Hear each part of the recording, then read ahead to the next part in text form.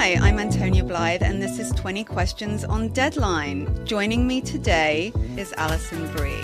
Welcome, Alison. We got second place in my 7th grade lip sync contest for one of the songs on that album. The one that was like, "You've already won me over." Oh, that's a good one. Yeah. It's like very slow. Of all the options. In spite of me. Like, what did we do? It's so slow. Don't forget to listen to 20 Questions on Deadline. Thank you again, Alison. Thank you. Apple Card is the perfect cashback rewards credit card. You earn up to 3% daily cash on every purchase every day.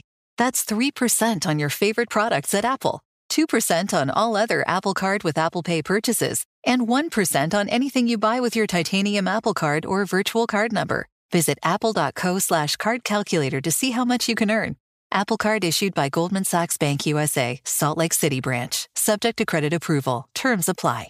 Are you looking to step up to a 4K smart TV? One that gives you unparalleled clarity and picture resolution? Then we've got good news for you, because the Vizio 65-inch V-Series 4K smart TV is now just $348. With all your favorite apps built in, you can stream straight out of the box. You can even sing along to all your favorite music and radio on the iHeartRadio app. Looking for a smaller or bigger screen? Vizio offers unbeatable prices on all V-Series 4K smart TVs. Head to Walmart.com today and score the 4K TV you've been waiting for.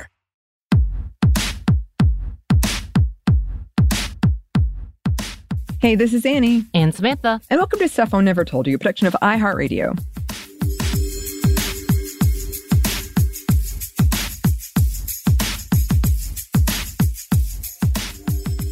Yes, and welcome to another edition of Feminists Around the World. And we are still in Pride Month. Yay, happy Pride to everyone. We hope you are still keeping safe and sane in the world of loopiness. I feel like there's so many ways to say that. And today, we are celebrating the amazing works of queer folk all over the world. And we are specifically celebrating trans model, activist, writer, and trailblazer Munroe Bergdorf. Woo! Woo! I feel like there should be clapping for some reason. I know. I don't know. It's like, yay. So Munroe Bergdorf grew up in Essex Village. She was born to a Jamaican father and an English mother who I believe were like middle lower class. So had a pretty normal life. She attended school at the Bishop's Stortford High School and was an elite athletic swimmer, winning a lot of competitions. And though she had a happy time in her primary school, she started feeling ostracized later when she felt out of place in high school. She told The Guardian, quote, "Once gender roles were introduced and the girls and boys started dividing, I didn't really have a place because I was too girly for the boys and I wasn't a girl or seen as a girl.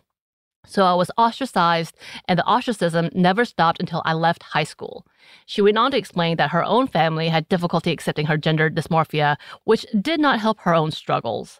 During her teen and young adult years, policies like Section 28 in England were introduced, which bans schools from, quote, promoting queerness and homosexuality. That and a 1999 incident, which highlighted the institutional racism within law enforcement in London, only made her insecurities and struggles worse. And it wasn't until she was able to leave to study at the University of Brighton that she was able to be her true self. She told The Guardian, "I felt I belonged at Brighton. I didn't go to university for reasons of academia. I went to start a different life." And though she started to transition and stepping and living into her new life, she still struggled as many trans women do. In her memoir, Transitional, she talks of her experiences in her life, all the good and bad, including being assaulted by men. Here's a quote from that Guardian article. In the book, she describes a terrifying sexual assault by a man she met on a night out. "When you look at someone and you know they want to kill you, and they don't see you as human enough to respect you when you say no, you don't want to have sex with them and rape you anyway. That just kills a part of you." She chokes up. "I don't know how I can unsee that. I still struggle to think of that period because I lost all hope. After that, I started hating myself a lot and entered abusive relationships because I didn't think I deserved any more. You went looking for them? I wasn't looking for them, but what I was attracted to wasn't healthy. I'd see people who would display controlling behavior as somebody who cared. I just wasn't in a good place." And the quote continues, she says her story is the story of so many trans women. Dysfunctional relationships, abuse, seeking solace in drugs and alcohol, mental health collapsing. At one point, she was so worried that she called the police to protect her from herself. Since that time, she's become more active in the trans and queer community, so much so that she was referred to as a cornerstone of London's trans scene in 2014. Her impact in the queer community and the modeling community soon led her to be hired by L'Oreal as the first transgender model for the UK campaign in 2017, but was soon dropped when Bergdorf spoke out her frustrations after the Charlottesville, Virginia Unite the Right rally, the white supremacist rally that actually left people injured. Her words were to the point and unapologetic, filled with anger and despair, as she told The Guardian, quote, "Well, would you expect people who were heavily traumatized by racism to be balanced and calm? The idea that people should speak about the trauma and oppression they have experienced in a way that is digestible for people who don't experience it. I mean, I was angry. We were watching one of the most violent displays of racism in history. It was horrendous. Of course I was angry. I think I had a right to be." And the reactions to it were not only damaging, but emotionally traumatizing. She keeps going on in the interview saying, "When you see the level of hatred directed at you, it makes you fearful for your life. I was scared to go under the water when I was in the bath because I was convinced someone would hold me under. Things go through your head that you would never think of if you hadn't gone through that. People said they knew where I lived, that they were going to attack me with acid, that they would get me when I least expected it. It was endless." But she did get some vindication, as L'Oreal not only rehired Bergdorf, but publicly apologized for their handling of the previous incident. The president of L'Oreal Paris released a statement saying, "I had an honest, transparent, and vulnerable conversation with Munroe Bergdorf. We listened to each other and shared our feelings and perspectives on the situation with open hearts and minds. It was a powerful moment of human connection." Here is what I heard from her. 3 years ago, Munroe felt silenced by a brand, L'Oreal Paris, that had the power to amplify her voice. While we both agree today that negative labels should not be used to define all individuals in any group, I understand much better the pain and trauma that were behind Munroe's words back then and the urgency she felt to speak in defense of the Black community against systemic racism. I regret the lack of dialogue and support the company showed Munroe around the time of termination. We should have also done more to create a conversation for change, as we are now doing. We support Munroe's fight against systemic racism, and as a company, we are committed to work to dismantle such systems.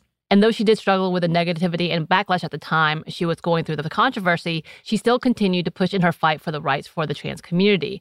At the time, as more attacks on trans women seem to be happening, Bergdorf has been right there to keep fighting. And she's not surprised by the continued pushback and weaponizing of the trans community. She told The Guardian this, "Whenever there are gains made for marginalized communities, there is always a pushback. Just before Black people gained civil rights, there was a war.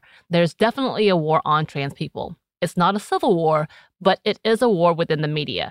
It's a war on trans people, and we are fighting literally for our lives." And she goes on in another article written by GQ, "When we see progress from a marginalized community at speed, there will be pushback. With #MeToo and Time's Up, the ongoing conversations surrounding misogyny, there are people who felt disenfranchised by that, because they don't know who they are without it. You give them a platform and they find other people who don't know who they are, and you end up with Andrew Tate. It's exactly the same with the trans conversation. There's a lot of people who'd rather chastise other people without asking themselves who they are. A lot of it is projection." And she has used her memoir as a beacon of hope for those who may be having a hard time with all the negativity and hate that are aimed at the trans community. She says about her book she hopes that it will, quote, "change the trajectory of young trans folk hating themselves and feeling alone. It feels good to have taken a fair amount of pain and confusion and sadness and turned it into something that I hope will empower them. It'll be here when I'm dead and gone." And Bergdorf's hard work has been recognized. She has been awarded the Gay Times Honor for British Community Trailblazer for the 5th annual Gay Times Honors celebration in London in 2021. Featured as one of the cover stars for the honors edition of Gay Times magazine, named Changemaker of the Year in 2018 by Cosmopolitan UK, and was the first transgender person to be featured on the cover of the magazine, which was for the 50th anniversary issue. Right. And obviously, as we said, she has a memoir that was released this year. I'm sure it's going to be amazing. We should probably put that on our list as well. Mm-hmm. And yeah, we just want to celebrate the amazing work she does and continues to do, and congratulate her on her amazing accomplishments. And we're there with her in the fight. Yes. Yes. Yeah, I'm sure we'll be checking back in on this. I love how our book club list is so long and so varied. But also, listeners, we love getting your suggestions for this segment or any other segments. You can email us at stephaniamomstuff@iheartmedia.com. You can find us on Twitter at momstuffpodcast or on Instagram and TikTok at Stuff I Never Told You. We're also on YouTube. We also have a TeePublic store. It has new merch. What? What? And we also have a book that you can pre-order at stuffyoushouldreadbooks.com. If we sound a little rusty, it's because we've been doing our audiobook. And it was a different experience. So we're recovering from that. And yes, thanks as always to our super producer, Christina, our executive producer, Maya, and our contributor, Joey. Thank you all. And thanks to you for listening. Stuff I Never Told You is a production of iHeartRadio. For more podcasts from iHeartRadio, you can check out the iHeartRadio app, Apple Podcast, or wherever you listen to your favorite shows.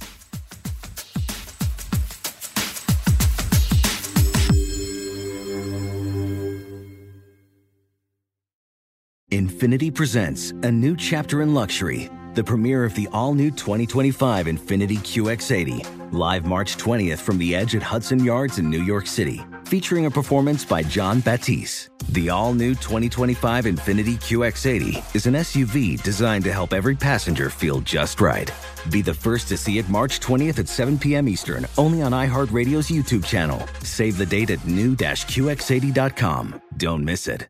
2025 QX80 coming this summer. Does money stress you out? Let Facet flip your financial chaos into clarity. Finding Facet immediately put us at ease. Facet's innovative approach to financial planning ensures your money works as hard as you do, enabling members to experience the joys of having your finances in order. And that makes us Facet for life now, I guess. Visit Facet.com, FACET.com to learn more. This ad is sponsored by Facet. Facet Wealth is an SEC registered investment advisor. This is not an offer to buy or sell securities, nor is it investment, legal, or tax advice. These testimonials are from current Facet members who are not compensated. All opinions are their own and not a guarantee of a similar outcome. Hey, this is John Ridley. And this is Matt Carey, documentary editor at Deadline. And welcome to Doc Talk. John, we've got a hard-hitting episode today. A lot of controversy. Well, maybe we should put the word controversy in quotes in the documentary field about the nominees for Best Documentary Feature. We're going to get into that with some amazing panelists. You get a shot, but the individuals behind every one of those images, they're complicated and they are human. This has been Doc Talk. Thank you. Great conversation. Thank you.